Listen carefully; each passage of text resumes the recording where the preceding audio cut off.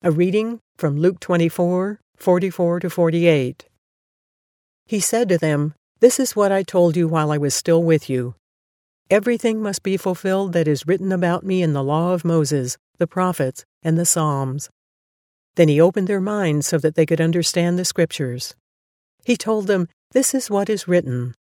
The Messiah will suffer and rise from the dead on the third day, and repentance for the forgiveness of sins will be preached in his name to all nations, beginning at Jerusalem. You are witnesses of these things." Wow. He summarizes the whole gospel here, doesn't he? Well, the whole process of what is happening is he comes as the fulfillment of the Scriptures, and it's interesting, the law, the prophets, and the Psalms, that would be the wisdom. Those are the three big sections of the Hebrew Scriptures. So the written word gets its fulfillment in the living word. And the message is simple: suffer, die, and to raise again, be raised again. And then the calling out to that message, repent, turn from the path you're on, and come back to the Jesus path and be part of what God is doing. This is a pretty strong declaration. I don't know what the translation is, but it's and will be preached in his name. What does preach exactly mean? Declared, proclaimed.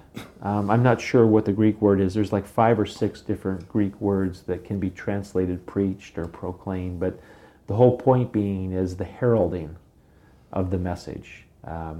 It's very popular today to say, well, I don't talk about Jesus, I just live for him. Well, that's not a complete witness. If you live like Jesus and don't tell people the difference, you're a testimony to yourself. But it's in the proclamation, it's in the preaching, it's in the declaring that we help other people discover who Jesus is and invite them into the restoration project themselves. I love that. It's a proclamation. Would you say proclamation to oneself? Yeah, if I'm just living a good life and saying I'm not going to talk about Jesus, it almost sounds noble to some people. It's not noble at all, because people will look at you and say, wow, what a nice person, incredible person. They're living out the kingdom of God. The only reason I live out the kingdom of God is because Jesus is living in me. And if I don't proclaim his name, others don't have the opportunity to connect to him in the way that I have. When I returned to church in my late 40s, on a consistent basis, I went to a church where the minister, pastor, was a very eloquent man. But very rarely, if ever, did he proclaim Jesus Christ. He proclaimed, and everybody responded well to him because he was very eloquent. And his words were usually historical, the historical church, and he would talk about this fairly endlessly, and he'd give you a lot of history. But I was fairly naive. I thought that was normal.